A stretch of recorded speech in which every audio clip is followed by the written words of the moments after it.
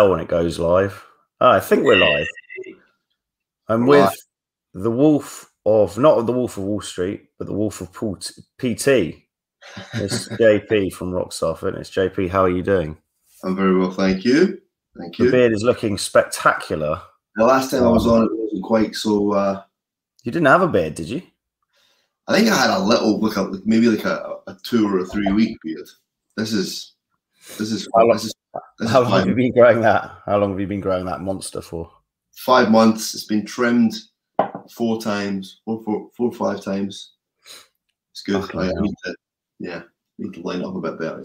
It grows stupidly fast. So I mean, you know this, right? I mean, you got 1 minute I could be clean shaved, and literally within 3 weeks I've got what looks like a full beard. It's insane. Yeah. So I will be taking on beard coaching clients in the future. We need to get you on that fucking. It's a moustache fucking competition, isn't there, or beard competition? People from all over, all corners of the globe coming on. Oh, I know the Germans do it, right? And they go really they have these big, lacquered, mustaches. Have you ever seen that? Yeah. That would be quite. Yeah. Is the plan just keep growing it forever then? Or I'm gonna grow it until I get bored of it, and then once I get bored of it, it'll be gone. I go through phases of this. I grew my hair down to it was long to my shoulders, and then one day I just got bored and shaved it off. Literally shaved it off. So would you technically be allowed to get on stage and compete with a beard like that? Yeah. Oh, you can. I think it's kind of because beards are a little bit more popular these days. It's not really frowned upon. But previously, I'm pretty sure that it kind of got you. Especially at the pro level, you won't see many pro bodybuilders that have got beards. But never. I don't think I've ever seen anyone with any real body hair. Especially facial hair. Yeah, you maybe see 1 or 2 this year's Olympia, but other than that, no, you don't see many. And it's even in amateur contests, it's not. Most guys are clean shaved. You'll get the occasional one. I've always done it with clean shaved. But this next time I get on stage, I'm going to do it with just a big fucking handlebar mustache. Please do. Please do. I'm doing That'll be next May, will it? We're going to hold May. Around about May-ish, yeah. So for guys that haven't seen the first episode that you came on, in a nutshell, who are you? What do you do? I am JP of Rockstar Fitness. I am the body transformer. I take people that are professionals who live a busy lifestyle, who probably have all the excuses in the world for why they're not in shape, and I get them in shape. I help them to take back control of their bodies so that they can maintain half-decent body composition for the majority of the year, and whenever they need to, look absolutely fucking phenomenal naked. Simple. And I remember you telling me the thing that kind of sold me. Well, it didn't sell me because I'd already been sold on kind of the photos on your website of the transformations. But you were telling me about this golden ratio or something or other that women find. That's right. What is that again? Just to remind them. The waist to shoulder ratio. What was it? The waist to shoulder ratio. It's 1 to 1.618. That is obviously there's a little bit of wiggle room on that. Like you can be a little bit under, a little bit over, but it's pretty much the sort of the golden ratio, and you find it everywhere. Like women have it as well. Like it's waist to hip ratio, but in men it's waist to shoulders. So you want to be wider up top and narrow down towards your waistline. Right. And it's scientifically proven that women find that ratio more attractive. Yes. Yeah, there've been many sort of sexual behavior studies done on it. It's not just women, even men are going to be more impressed and find it more imposing, and you're likely to get on better in life just simply by kind of aiming to either hit that ratio or approximate it by creating the illusion of having hit it. So, right. Job interviews, things like that, meetings, contract negotiations, anything like that, where you walk in and you are a bit sharper, a bit more sort of confident because of the fact that you're in shape and you have that kind of that setup of ratios, people tend to pay more attention to you. So it's not just the women, but that's obviously an important part, right? I mean, at the end of the day, everything, pretty much everything we do as men is geared towards getting laid, right? Getting a good job is about, being an attractive prospect, having that nice watch. It's not because you really like nice watches, is it? Let's be honest. The fast cars, all that sort of stuff. Most of the time, when guys buy a Ferrari, they're not buying a Ferrari because, hey, I really like Ferrari. They're buying a Ferrari because she really likes Ferrari. If a guy just wanted a fast car, he'd be in something like a fucking Dodge Hellcat, right? It's ugly as hell, but it goes like shit off a shovel. So yeah, everything helps, right? But trying to hit that golden ratio is a biggie. Yeah, and I think, I mean, I kind of worked with you last year. I came in for 3 months, kind of face-to-face training, and I was impressed because, yeah, basically just by making me doing basic stuff, that got me in shape. So tracking my diet on MyFitnessPal, and then having me a program that I just stuck to, and I still fucked it up about 10 times. I went on about 10 benders, alcohol and non-alcohol related, and I still was in fucking great shape. So it just goes to show, when you've got someone kind of providing that step-by-step plus accountability, that's what gets you to where you want to go. And yeah, it was, I mean, I'd been tricking myself 15 years thinking I knew what I was doing, and it was remarkable even coming in for that first day, because you had me doing exercises basically with zero weight, with a fucking wooden plastic pipe, but just with the correct form. And I was kind of quivering all over the show. So it just goes to show, like, it's that whole thing, isn't it? Is if you want to get good at something, go to an expert. It's the same with anything in life, any skill set. Yeah. So that was impressive. But I think today, yeah, what would be cool to kind of go through is common pitfalls that people fuck up on. Regularly. So what have we got on the old list of doom? First one is low carb only. Why do people think that's kind of the way to go, and why is that a mistake? So some of this stuff's all going to link back to lazy coaching, right? It really comes down to that, right? It's people that don't want to put the time and effort into figuring out how they're supposed to coach their clients. So what they do instead is they come up with this what's the easiest, simplest, most basic thing we can do to reduce calorie intake, right? Right. Because at the end of the day, this is what it all comes down to, right? It comes down to CECO, calories in versus calories out. And it's really basic, but that's what it is, right? It's just energy balance. So you get a lot of these kind of coaches or fitness gurus, and they don't have a clue how to feed someone appropriately. So what they do is they just jump on this bandwagon of let's go low carb, right? Because if you go low carb, you cut an absolute ton of calories straight off the bat out of your diet. But not only that, you're going to reduce your glycogen reserves, and you're going to drop any kind of water weight that you're holding on to really quickly overnight. So in that first 2 weeks, when you drop carbs, you look at your body weight and it's just dropping, and you're like, wow, yeah, success. But that's very, very short-termist, and it's not a good way to approach a long-term diet. You shouldn't be avoiding food groups. It's fucking stupid. I like carbs. Carbs are phenomenal. And if you get it right, having carbs in your diet can actually speed up and help your fat loss. A simple fact of the matter is you need to fuel the training you're doing. The thing that happens usually with most of these idiots that prescribe people super low carb diets and keep them on super low carb diets is they also tend to go hand in hand with workouts that are high intensity. So high intensity intervals and things like that, right? Right. The problem is when you look at high intensity intervals and how it's actually fueled, it's glycolytic, which means it runs carbs. So if you've got no carbs and you're trying to do high intensity intervals, good luck. It's a waste of time. So, right. Fuel your workouts, fuel your training sessions with the right appropriate foods, and stop fucking listening to lazy coaches that don't want to put together a decent meal plan for you, or haven't got the the wherewithal or knowledge to actually put these things together, because that's simply what it comes down to: lazy coaching.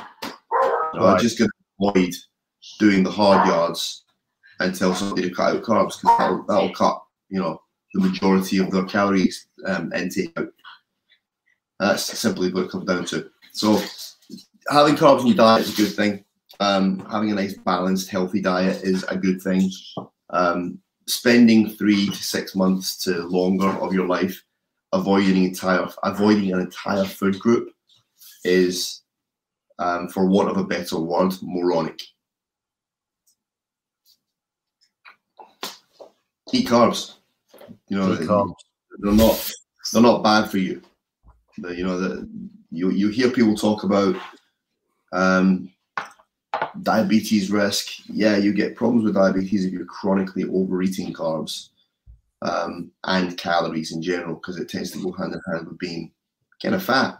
So yeah, I can back that up, because I was always an advocate of just thinking we'll follow what men's health or men's fitness was saying. But you had me eating after a workout, as long as it's tracked in. You had me eating either a couple of Rice Krispie square bars or a couple of Twinkies, and I still got in amazing shape. And I was like, this is ridiculous. How is this working? But it's all about management, right, and accounting for it. So as long as you're not kind of winging it, it's really simple, right? You put in place a foundation, right? Once the foundation is being consistently hit, and even fucking up your diet like throughout the process, you're still pretty much on the foundation the whole way through, because they make it as simple as possible for that to be maintained.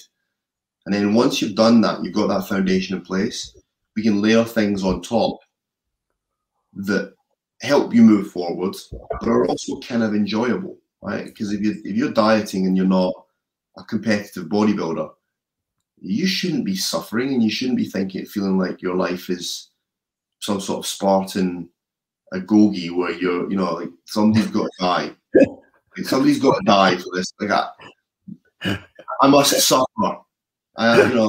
It's fucking bollocks. You should be enjoying food. You should be enjoying what you eat. I started dieting yesterday. I'm having a little mini cut, take things back in, get myself a little bit more sensitive to the food that's going in, so I can push my calories back up again, because I'm still in a growing phase. Right. So yesterday I had some homemade, like 2 portions of homemade egg fried rice. I had a big bowl of Greek yogurt with pear halves in it. I had a protein shake that had banana and nut butter in it. And then at the end of the day, I finished up. I had 75 grams of oats with 30 grams of honey. I had a banana in there. I had 40 grams of nut butter in there. And that was my pre-bed snack. That's what I'm having just before going to bed, which, by the way, was at 11 p.m. So that leads in nicely to the next point. I enjoyed all of that food, and throughout this process of taking away calories from where I normally would be, I'll eat foods that I like. I'm not gonna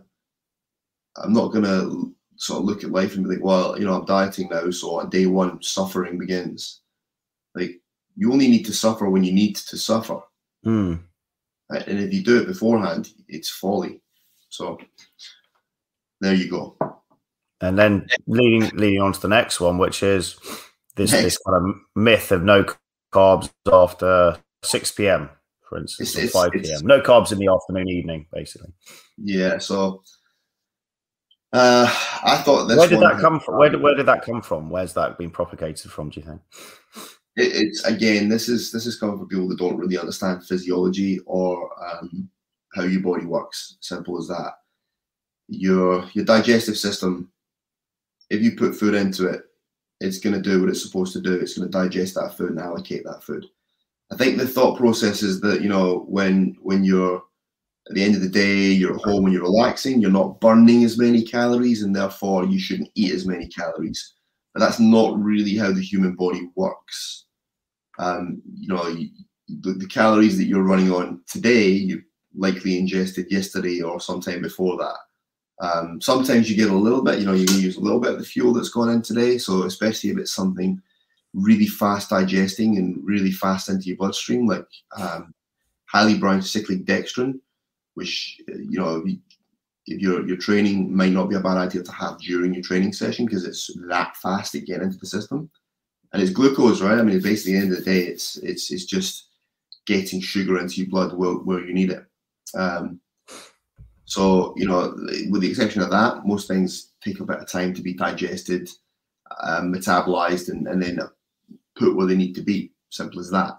So this one, like I said, it's a complete fallacy that the whole no eating after a certain time.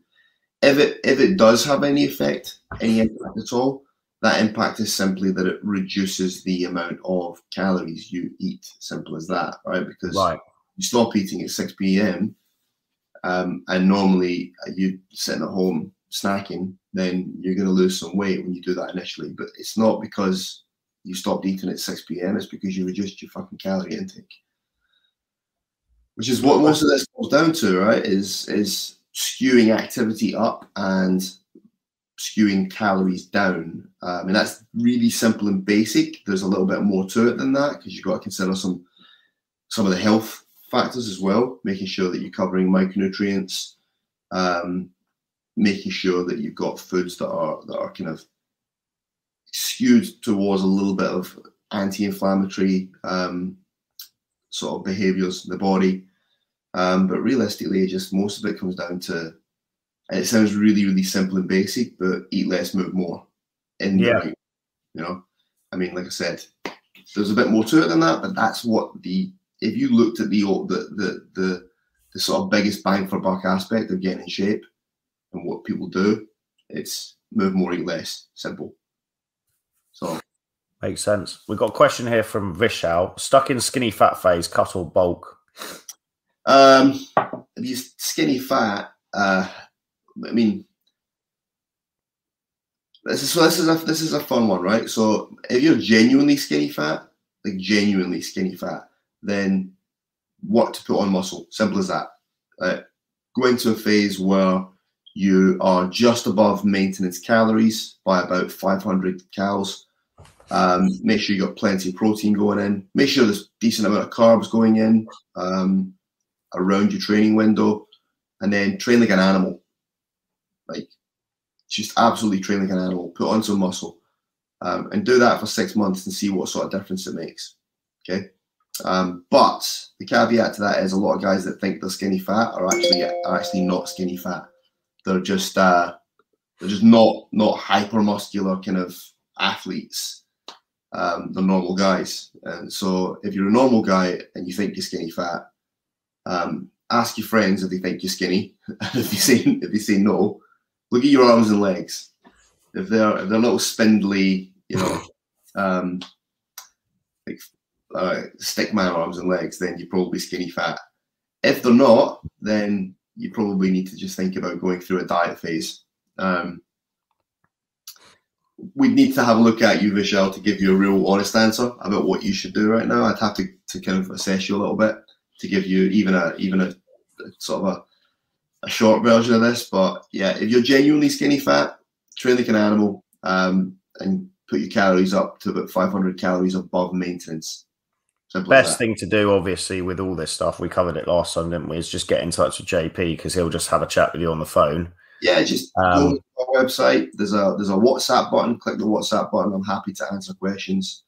So we'll just go through it. Yeah, that's the best way because it's all in. I think that's the point, isn't it? It's not cookie cutter. It's all individual, tailored to the guy, depending on like the exercises he can do, depending on his mobility, depending on his particular circumstances. It's not one size fits all. So if any guys are looking to get in shape, just get in touch with you. Obviously, you do it for free as the consultation. So yeah, so consultations are free. You can contact me and we can go through a consultation, discuss what I do, what you need, what you're looking to try and achieve, and then figure out how we actually just marry the two together. And James has got a really, really good point there about the cookie cutter thing. I don't do that. There's none of that. The reason for that is something I've been saying for years, which is that if you have a cookie cutter plan, it's like paint by numbers. And paint by numbers will get you a pretty picture, but it doesn't get you a fucking masterpiece.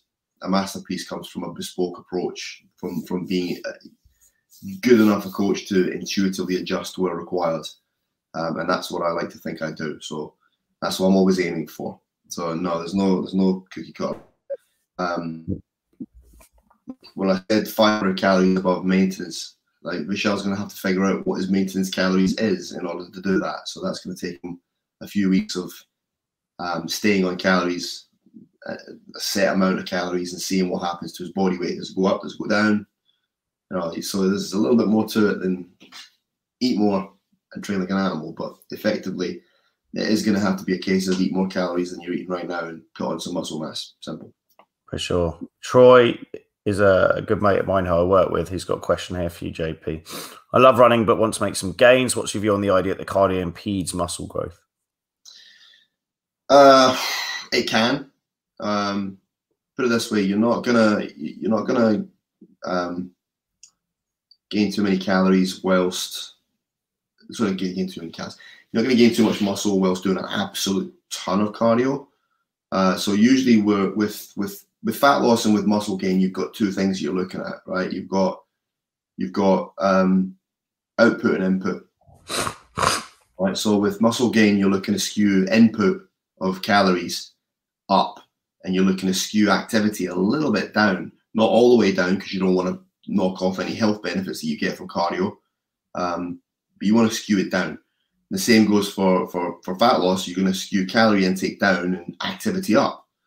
But those things those things sort of happen within a bracket, right? So you don't just go from, say, for instance, a guy that's trying to put on muscle shouldn't be just looking at about 3,000 steps a day and zero cardio, and then when he starts dieting, he's got to go up to like 22,000 steps a day, and that's just too much of a swing. You should still be aiming to stay within the kind of healthy bracket. So around about the 8,000 steps a day, 8 to 10,000 steps a day is going to be within the healthy bracket.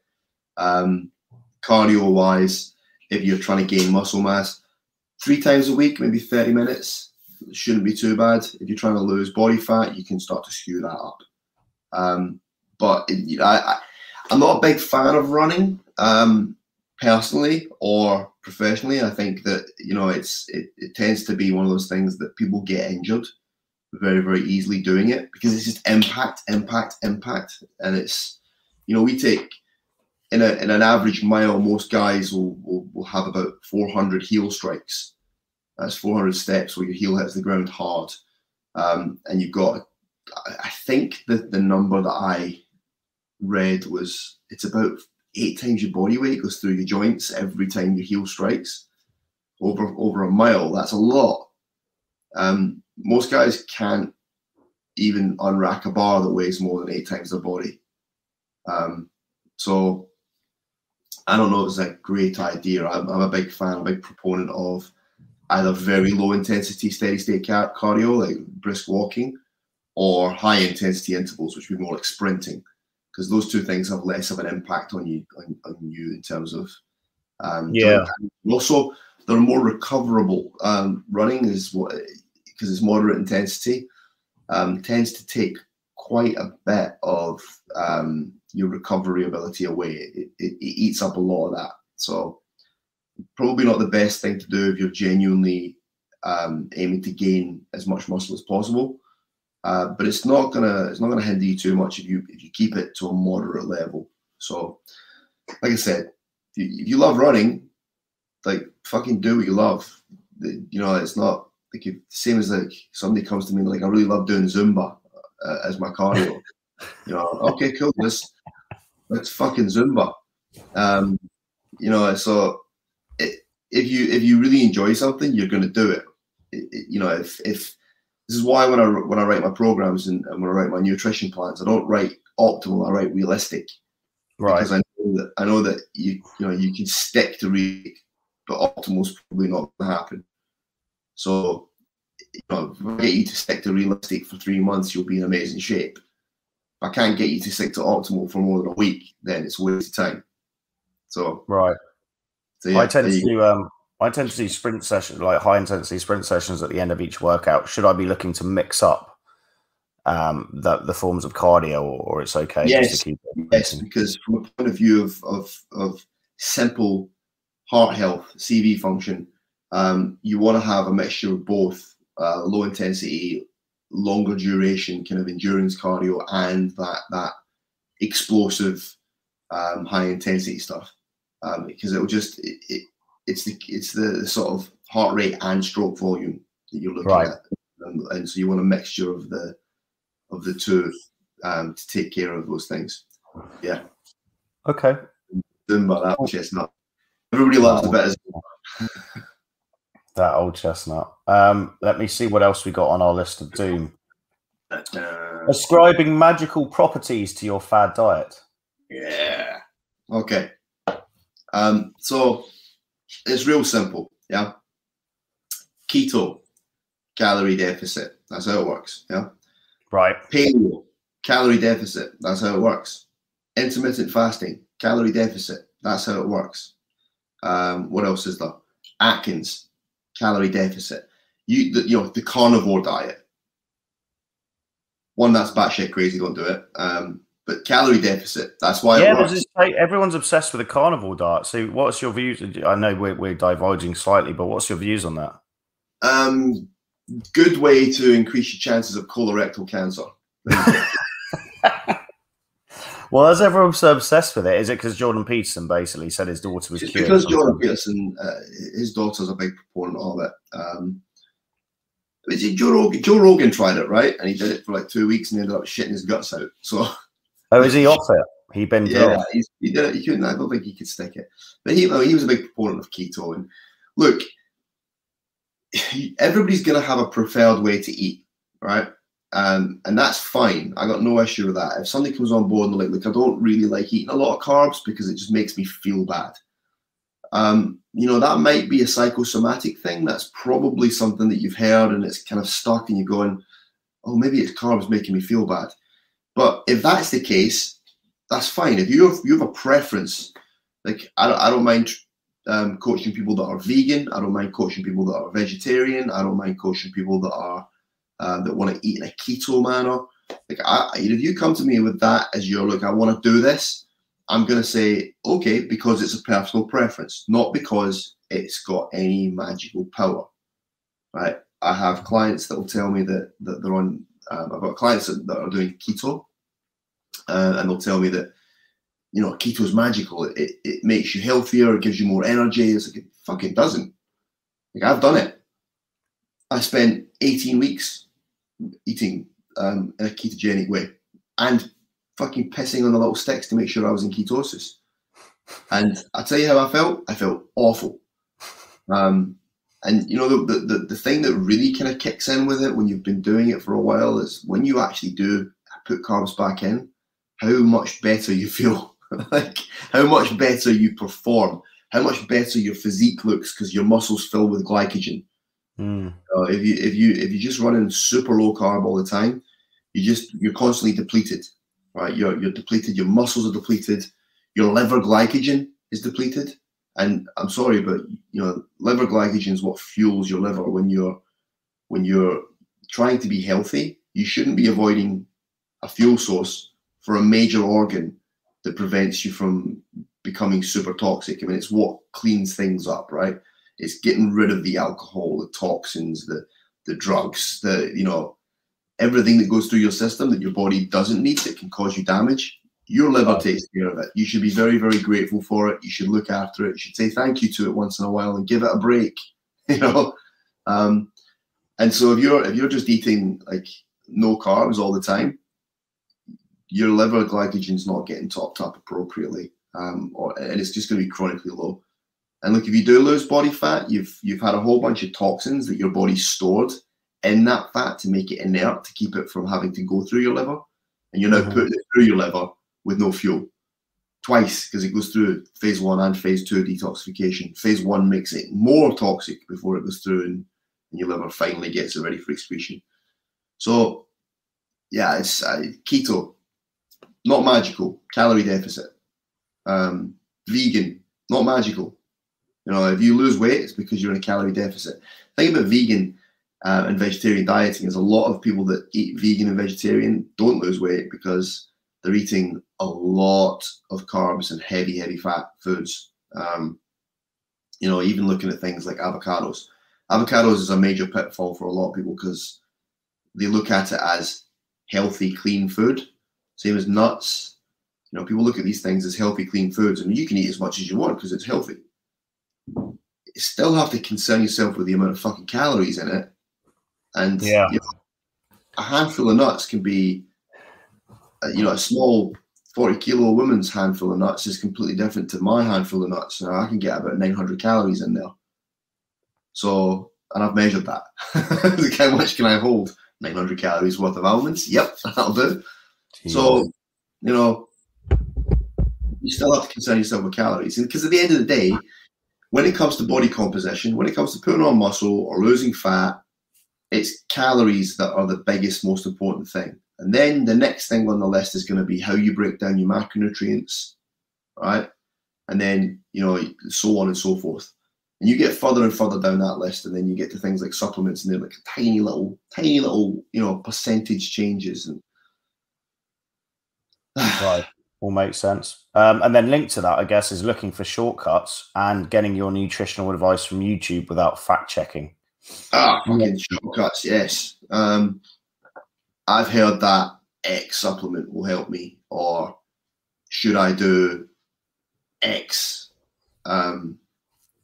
training plan because I've heard it's faster to get results. It's like consistency, compliance, that's it.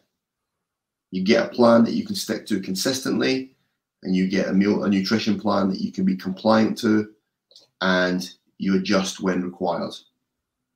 So that's why monitoring things like your body weight, your circumference measurements, your intake of food, your daily activity, that's why these things are important, because if we're being consistent with that, then we know that, okay, if I make an adjustment to one of these, it's going to take me in a certain direction. Right? But people these days, they want the fucking iPhone result, right? Instant gratification. Like instant. I want to be lean tomorrow. Okay, good luck. I'm very good at this. I've been doing this for 10 years with clients, and for longer than that myself. And I still know that if I want to be in any good kind of condition, I'm looking at a minimum of 8 weeks. And that's because I don't stay that far away from really good condition at any point.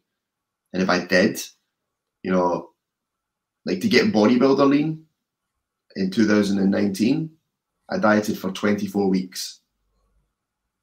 So, like, if you're, and I was starting from a position where I was probably a little bit fatter than I intended to get to, right.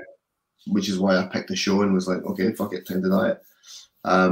But I was still in better shape than, like, I'd say 80% of guys walking around, 90% of guys walking around. So if it still takes me 24 weeks to get in shape for a bodybuilding show, you know, it's going to take me from that point 12 to 16 weeks to be beach lean, you know, or photo shoot ready. So it's kind of, it comes down to one of the other points we've got on there, right? Stop looking for shortcuts, because you're gonna underestimate how much fat you've got to lose in order to look good. You know, most guys will come in and like, yeah, I only need to lose about 5 pounds. Mate, you need to lose 20 pounds. You look like a balloon. You know, stop kidding yourself. It's not 5 pounds. You're not 5 pounds over. You're 15 to 20 pounds over most people. You know, go and see the expert and ask the expert their opinion. They're going to take a look at you and they're going to say, right, so you're going to need to diet for X amount of time. You know, and that's usually a guesstimation, because they're going to take a look at you, your body composition. They don't know what you're like compliance-wise. They don't know how much you actually move. That being said, most guys, when they walk through the door and I see them for the first time, I can tell roughly how many steps a day they do. You know, a big, heavy set guy that's kind of fat, I'm looking at that and I'm thinking, yeah, you're not doing any more than about 3,000-4,000 steps. Somebody that comes in that's in your kind of shape when you started, you know, and we knew this from week one. You tracked all your steps straight away because it's on your phone, right? You're doing it anyway. You don't even realize you're doing it. It's there. It's just counts automatically. Yeah, you don't need to do anything. the average was about 8,000. And I know that as soon as I see people, I'm like, yeah, okay. And it's not about being lazy. It's just that you have a skewed perception of what your activity level is.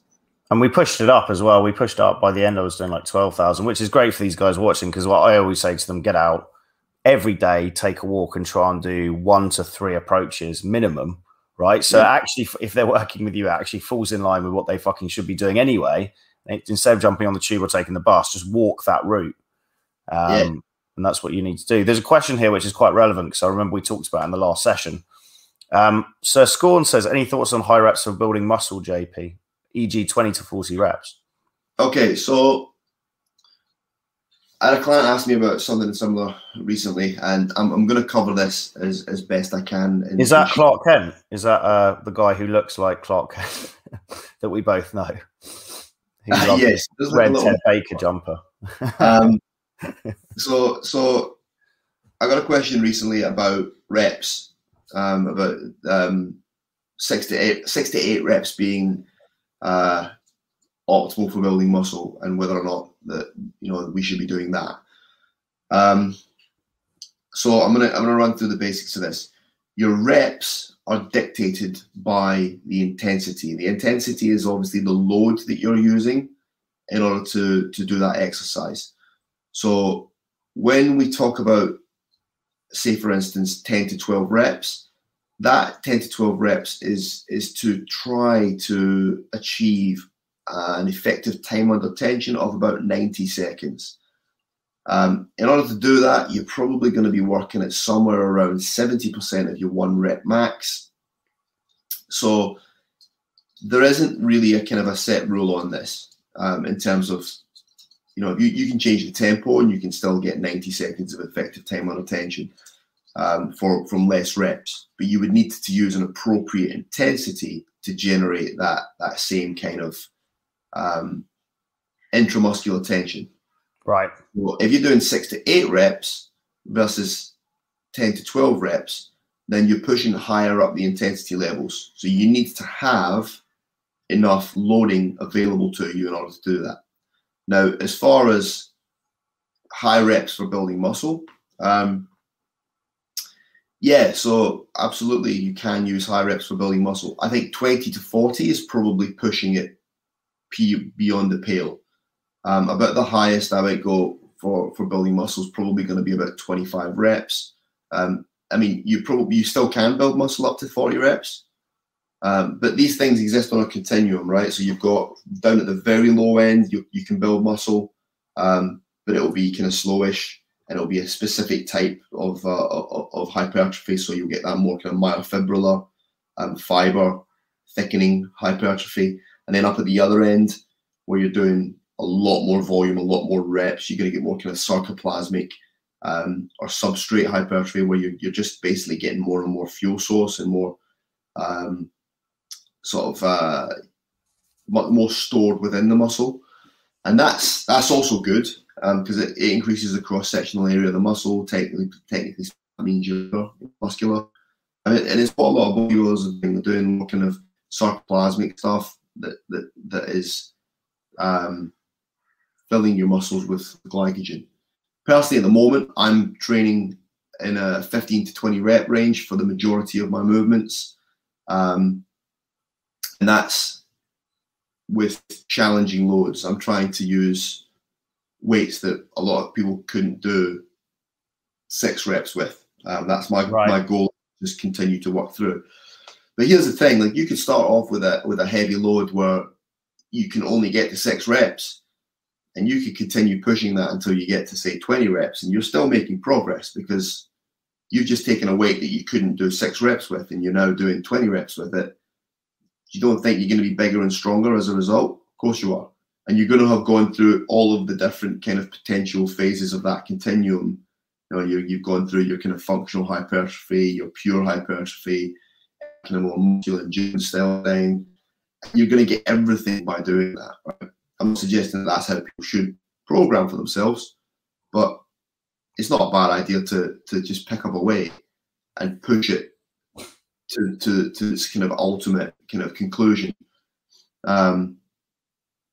But yeah, can you build muscle on 20 to 40 reps? Yes, it wouldn't be as optimal as you would like.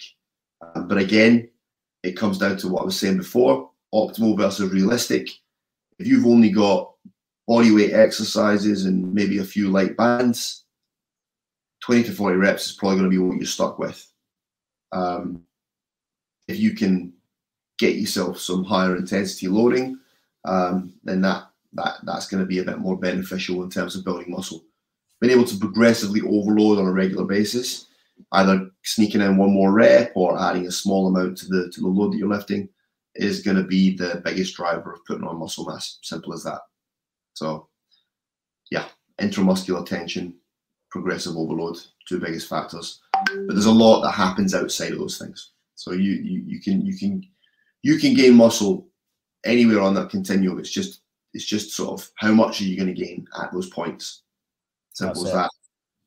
We've got a nice generalised compliment for you. I like JP. Got a lot of respect for the Scottish. Smart, no nonsense. Thank you, Australian John. From Australia, John. So Scorn gives you a thanks. And then I guess the next point to make is, yeah, we've got a few kind of linked together here. But thinking, did you cover this one already? Thinking that you know how much you need to drop? Yeah, we got that one. That was the... We guys walking me 5 pounds. Telling your coach how you think they should proceed. So this happens every now and again, where somebody will come on board and they'll do a little bit of reading, and it kind of comes into that YouTube one, right? They'll do a little bit of reading, or they'll pick up a YouTube channel that sounds legit, and then they start trying to sort of tell you how to do things. And my take on it is like, why have you hired me if you are all of a sudden an expert yourself? So I get that we come across new information and we want to maybe challenge what we've already learned, and that's fine. Right. I like questions. I love questions. Clients that send me questions are the best ones. They get the best results. But when you pick up this new information as a client, you're usually reading something that I've read possibly 10 years ago, and have gone through the process of learning better. So what we do is we learn, and we do what we learned, and then we learn more. So now we do more, or we do better. And the problem is that there are still a lot of people out there, a lot of coaches that are going to give information that is probably more basic than you really necessarily need. It's not covering enough information. So it gives you a little bit of information, makes you think you know a ton about the subject, and then you try and discuss it at a higher level with somebody that really understands the subject, and you then have to spend quite a lot of time explaining why that's wrong and finding a way of doing it that doesn't just simply insult you. And that's the hardest part for it, is not just turn around and say, no, don't be fucking stupid. It's finding the way of keeping somebody interested in learning without having to put up with having to deal with the same bullshit questions over and over again. So there's a ton of content on YouTube, right? And there's a ton of content on social media. YouTube's actually probably a little bit better than places like Instagram and fucking TikTok and all that sort of shit, right? TikTok for 14-year-olds. Listen. If you're a man and you're spending any time on TikTok, shocking. Well, you're in the Jimmy. I feel you're slightly Jimmy Savile-esque, because it is literally inhabited by 12-year-olds, isn't it, TikTok? Pretty much. So yeah. There's a lot of fitness influencers that are not professional trainers, and these fitness influencers will quote studies at you that they've cherry picked to suit their biased opinion of things. And if you're just going to take that as gospel, then you're likely going to run into problems. So we need to be able to look at this information and think critically and think, all right, should I just check some references on this and find out if it's legit? You know, it's kind of like listen to some gym bro. The biggest guy in the gym said I need to do 20 to 40 reps, right? So that's what I'm doing.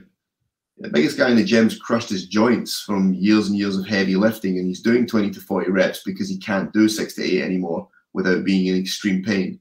Does that still apply to you now? No, it doesn't. Shut the fuck up. Do what works. Yeah. So yeah, that's a fun one. I get it occasionally, especially with people that send me clients. Or people that refer me clients that then try and give me advice on how to coach that client. Yeah. Gee, thanks, bud. You know, I did get you in shape without having anybody tell me how to do it. So I'll probably be able to get this one in shape. So back up. Do the referral, back up. That's bizarre. The next two on the list, which kind of go hand in hand, overestimating how many calories you require, and then conversely to that, underestimating how much activity may be required. These are two of the biggest ones. Like these are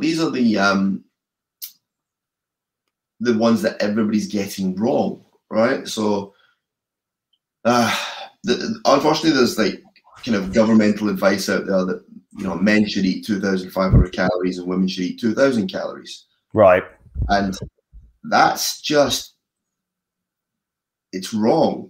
Not because they didn't do the right sort of science to get to those numbers, but because it's based on a huge population and they're taking the averages, right? So they're looking at an average size male now and an average size female with an average activity level, right? So they're assuming that we're not all sedentary and sitting behind desks. Hang on, I'm just going to stop. Sutats is right. Every girl doing yoga and Lululemons on YouTube is an expert. I will give you that. Sutats, you go ahead and watch as much of that as you want. He's actually we've got a question here, JP. This is an interesting one for guys because I guess guys are terrible at guessing this sort of stuff. But what body fat percentage are you training at the moment? And have you ever got into the 8% range? On what calculation? On what measure? There's massive variation, isn't there? Massive variations. And the simple fact of the matter is this shit doesn't matter. Percentage body fat doesn't matter because it can be skewed in most circumstances by nutritional status. So if I've got you ultra low carb for a few weeks and we check your body fat and then I give you a large refeed where you have a bunch of carbs, it'll look like you gained a ton of muscle overnight and lost a ton of fat because the percentage will just be skewed. Simple as that, right? And here's the thing. Most guys don't have a fucking clue what 10% actually looks like. Right? People hear this phrase, 10% is what you need to be at to get to see your abs, right? I got on stage in 2017, and at that point, it was the leanest I'd ever been in my life. On calipers, right, body fat calipers, I was measuring 2.8%. Okay? On DEXA scan, which I had the same day I did the caliper reading, I measured 11.8%. So I wasn't even at 10%. And that's by the way, when you do a DEXA scan, you don't take into consideration anything from kind of the neck up because your brain's quite heavy and quite heavily made up of fats. So if you do take your head into consideration, it brings you even higher. So that's just from the neck down, 11.8% on DEXA. So it's not even 10%. I had veins everywhere. It was just like, I genuinely, when you're trying to get on stage for a show, the goal is to be as disgusting looking as possible to normal people in sort of one-to-one, because when you get on stage under the stage lights, you're going to look great. So it's not an attractive look. So when most people are like, I'm going to try and get 10%. Okay, one, good luck, because it's really fucking hard. And two, if you actually do make it to 10%, you're probably not going to be attracted to members of the opposite sex at that point. So, yeah, the body fat percentage thing it's bollocks. It's more about moving down, isn't it, consistently? Because I remember when we measured me, it was something like 18%, but then we measured it again like 5 weeks later and it dropped to 14%. So it's the same degree of inaccuracy per se, but as long as it's moving in the right direction, as is the case. You're just looking at using it as a measure of progress, not as a goal. If you're using it as a goal, then you're being silly because that can be gained. If you're using it as a measure of progress, then a different story. You know? So in answer to your question, depending on the measurement used, yes. As it stands right now, I use the US Navy calculation because it's one of the ones that's, one, it's the simplest, and two, it can't be gamed based on body weight because it's just about circumference measurements. So I use that one because it's, as far as I'm concerned, that way you can't game the system and it stays about as consistent as you can get. And I float somewhere around about the 15% mark at the moment, bearing in mind that I'm just going through a maintenance phase before my next big calorie push. So I'll bring that down to closer to 10% on the US Navy calculation before I then push calories back up again. I'm not using it as a goal. I'll just use it as a measure of success in tracking. The things that I'm aiming at are actually my waistline measurement. So bringing my waistline measurement down to a level where I'm happy with it, and that's gonna tend to coincide with around about the 10% mark. And then I'll push calories back up again, and that percentage will just start to creep back up again, because that's what happens when you gain a muscle, you gain some fat. Simple as that. We should get a photo of you looking disgustingly lean, as you put it, as the thumbnail when you're competing on stage. I'll send you one. Dig one out and put it as a thing. Send you one. I'll send you one where you can see the ligaments from my obliques. Would you agree with this? Would you agree with that statement, JP, from Life of Clive? Yeah, I mean, I think it's the gold standard. I don't know if it's the most accurate, but it's the gold standard. It's what everybody else is basing their calculations off of. Even that itself there can be inconsistencies with the machine that's used, with the operator that's using the machine. So two different operators might get you slightly different measures because they might position you slightly differently on the bed. But it's the one that if I wanted the most data, the most information, I'd get a DEXA scan, because you get a ton of info. They're kind of, from a geek point of view, and I am a bit of a geek about this stuff. They're the most geeky and involve the most data. So that's why I quite like doing it once in a while. But I don't use it to track success or progress for myself in the short term. I'll use it more as a long term thing, because you can't have a DEXA. I mean, you shouldn't have a DEXA inside sort of, I think it's about 8 to 12 weeks is the time frame you've got to wait before you get your next one done. Because in fact, it is an X-ray, and if you're X-raying yourself too much, not good. Bad. Not bad. Good. Check out, guys watching, check out Life of Clive's channel. Good friend of mine. Good pranky stuff. Also in very good shape, conversely. A very ripped dude. But yeah, going back to this original question, JP, or these two kind of points. Overestimating how many calories you require, underestimating how much activity may be required. What's your thoughts on that? Most guys think that they go to, say, you take them down to kind of diet calories, and let's throw some numbers out that are just pulled out of thin air, right? So let's say you take a guy who's maybe 70 kilos, 75 kilos, and he's a bit fat. And you put them on maybe 1,700 calories, right? Right. If you leave them to their own devices, that 1,700 calories will be a small amount of food, and then they'll get hungry. They'll be low on energy because they're hungry, not because they're low on energy, not because there's not enough calories going in, but because they're now hungry and they're aware of it, and they're perceiving themselves as low energy because of that. And then they get into this vicious cycle of, oh, life is fucking horrible. most of those guys, 1,700 calories, if they eat the way I would like them to eat, the volume of food is going to mean that they spend their whole day thinking, I'm full. I don't need to eat anymore. All right. But they have this, perception that, I'm under 2,500 calories. I must be starving. You're not. You're fine. You're a giant walking battery. Think about yourself that way, right? It's not just about food in versus food out. It's food in plus energy already in the system plus food out or energy out. So there's plenty of energy stored on you to keep you going. Plus the amount of food that's going in is not that low. Right. Just stop making it about food. Stop thinking about the food. Increase your volume of food for a given amount of calories. You'll be fine. As far as activity goes, you're underestimating how much activity may be required. Yeah, a lot of guys will take, if you just ask them straight out, do you have a sedentary lifestyle or are you kind of active? And they'll be like, yeah, I'm pretty active. And then you look at how many steps a day they do, and it's like, okay, dude, you're not even hitting 6,000 steps. You're sedentary. Like, you're sitting on your ass most of the day.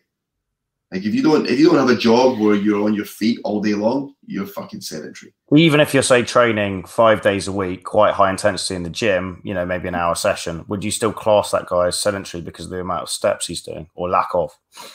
If you're training, like really training high intensity in the gym 5 days a week, like Dorian Yates high intensity, no. If you're going to the gym, because here's the thing as well, right? People's perception of how hard they're working is kind of skewed as well. So a lot of guys think they train really hard, and they don't. And then they come and see me for a session, yeah. and I reduce all their loads and make them do things properly, and all of a sudden they're kind of, what the fuck happened? Yeah, I remember that feeling. Yeah, so a lot of guys think they train hard. So when somebody says I train really hard in the gym, I'm like, okay, cool. I'll be the judge of that. And a lot of the time, when you get their training plans back from them, when they're filling in that data on the training plan, and you can see they're doing like 3 sets of 12, and the rep range is 10 to 12, and it's like 3 sets of 12, 3 sets of 12. You aren't training fucking hard. Like, you're training well within yourself. If you're getting to the top of the rep bracket with every exercise on every set, you're not fucking training hard. You're doing a lot of volume of work, but this isn't really challenging you. You need to increase the loading. You need to train harder. So a lot of guys will skew. They'll have this skewed opinion of how much activity they do on a day-to-day basis with a non-exercise activity, and they'll also think they train really hard in the gym, because most of us think we're Arnold Schwarzenegger will be walking, and we're not. Right? I've on a regular basis challenged myself by putting myself in situations where I'm going to go and train alongside people or be trained by people, right, who I know are kind of hardcore and train really fucking hard, so that you get an understanding of, right, how hard am I training in relation to that? I think I'm training really hard. You go and you do it, you're like, I am not training hard. And you know what today's just taught me is that I've got a lot more in the tank, and I should be training harder. So each time I feel as if I need a little boost, I'll find something like that to do, or I'll just remind myself. You remember that? Well, it's the old Goggins rule, isn't it? He said that you're only really, when you think you're at capacity mentally and physically, you only hit like 40%. Yeah. And actually, a lot of people have got fuckloads in the tank, but you just don't want to push yourself really, or you forget to, or you stay in your comfort zone, I guess. Look, in World War II, Japanese POWs were death marched and survived. People went to places like Auschwitz and survived. The ones that survived were those that just gave it 40%. Right? It's simple. There's always more in the tank. There's always that little bit more there that you can do. I mean, sometimes you get muscular failure, and that's fine. That's exactly what we're looking for, right? But the amount of times I'll get somebody that they'll get to say 8 reps, and they'll put the dumbbells down. You're like, what did you put the dumbbells down for? You just completed 8 reps. You didn't fail. You didn't try 9 and not get it. Why did you stop? And then you'll get 2 more reps out of them, and you're like, those were there the whole time. Like, that was like, you're not pushing yourself. You're getting to the point where it's hard, and your brain says, oh, you should stop now. You listen to it instead of going, "Fuck you, I'm getting my," you know. Like, I use that kind of analogy, you know, when in Inglourious Bastards, when Brad Pitt's doing the speech about 100 scalps and I want my scalps, you know, I'm like the same with my reps, right? And I look at myself in the mirror and I'm like, okay, you've got to do this today. So no excuses, let's get it fucking done. I like it. I want my reps. And I do the same with my clients. So yeah. And you've got this thing now of like hang time, which I quite enjoy. Where you just hang from the bar at the end of each workout. Yeah. How many seconds are you up to with the dead hang at the moment? 96. And you're quite heavy. Yeah, 96 at 92 kilos. Yeah, 205 pounds. It hurts. It fucking yeah. hurts. It's still a little bit off the Spindly world champ, aren't we? I mean, it was still a little bit off the Spindly world champ, who's got like double jointed weird twig limbs, and he's got like 10 minutes or something like that. But that's not going to happen. Like I'll get very bored before that happens. I just want to get to the point where I can do 2 minutes. 2 minutes is solid. Yeah, and you know what? When I get to 2 minutes, I'll come up with something different. The whole point of it, the whole reason I'm doing it is not to improve my physique or improve my performance or make me stronger physically. It's putting a challenge in there that is, you know, it really fucking hurts, and there's no reason to do it, and that's why I'm doing it, because the ability to suck up that pain and suffering when there's no reason for it, when there's no psychological, you know, end goal, means that when things like that present themselves in life, that's easy. I agree. You know, test your mental fortitude. It's mental conditioning. That's it. I agree. We've got our final point here, the most important, being a massive thunder cunt. Yeah, don't be a massive thunder cunt. Simple as that. And that applies to pretty much everything in life. Yeah, I would agree. With guys who are looking to, it's been a very informative session. I'm sure there'll be lots of grateful people out there dispelling the myths. But what does it look like if guys are working with you? Are you working with people in person at the moment, or is it more tracking them online? How does it look like if they want to get in touch, and what should they expect? I have literally zero availability for one-to-one at present. So that's live training, basically coming into the gym. So live training, coming to see me in person. I have zero availability. I've got a waiting list for that. If you wanted to join the waiting list, by all means, you can pay a deposit. You can join the waiting list. But as far as online coaching goes, I've got plenty of availability. I'm actively taking on new clients as we speak. So if you want to get in shape, use online coaching, then just get at me. Drop into my website, hit that WhatsApp button. You can even just go straight to the website and book a consult call through the website. There's a button you can hit, it takes you straight through to my Calendly, and you can book yourself into my diary for a consult call, and we can have a chat, discuss your needs. And again, like I said, I talk about how you are, what you want to get to, and how I can help you, and how we marry the two things together. And just Acid House, is that Peter? Acid House. Is that Peter? Possibly. I don't know who Peter is. I only know people by their weird internet names. That's why I got the Wolf of PT. I'm not gonna use my name anymore. I'm just gonna go by a super secret code name. With that beard, you can do what the fuck you want, quite frankly.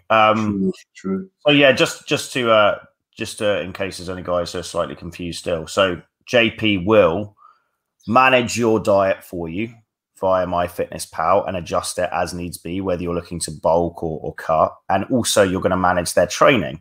So you're providing them a training plan. So you're doing both. You're doing the nutrition and the training, and you're tracking them in a holistic way to get them to where they want to go as quickly as possible. And what you really specialize in is I guess, lean transformation. So if you go on JP's website, you can see I'm even on there, right? Coming in from Colombia, post Escobar sessions all over the show, looking like a fat cunt. And then within 12 weeks, I look fucking good. Let's be honest. let's be honest, it wasn't all the way post Escobar sessions, was it? There were a few dips back into Pablo's world. Yeah, but it's interesting because when I came in, I was thinking, oh, I'm in all right shape. And then when you actually see yourself properly lean for the first time, I guess, in your life, when you've actually worked with someone who knows what they're doing, you're like, fucking hell, I was really out of shape. But it took me getting into good shape, and guys can click through and check. You know, we'll put a link below where you can see photos of me. But yeah, you know, it was my flabber was somewhat ghasted, for want of a better phrase, because I was like, when you contrast the two images, you're like, shit, I was not in good shape. Crazy, like fucking crazy. So yeah, like you said, what I do is I put together your nutrition and training plans, and then most of what I do is actually lifestyle and nutrition management from that point. Training plans I'll adjust as and when required, but most of where the magic happens is in the nutrition and the lifestyle management. So helping to make everything fit together for you, so that it fits into your lifestyle, and just making sure that you're eating the right way to make progress. So as simple as that. But you're also looking at things like the supplements, the sleep habits, stress habits. It's a holistic approach, right? Which is the most healthy thing, because you can't separate it. It needs to be a total approach. Yeah, it's like literally total war on body fat. Nice. Yeah, absolute pleasure coming on. Any final thoughts? Any concluding thoughts? No, I think we've covered quite a lot. Stay away from TikTok. Stay away from TikTok. Stay away from YouTube experts in leggings, and check out JP stuff. All the links will be below, and send me over a thumbnail, and we'll put you up as stage ready as the thumbnail to show people what you actually look like when you get on stage. We'll do. I'll get it. Nice one. Pleasure, guys. We'll chat soon, and anything you need, all links below. Thank you very much to JP for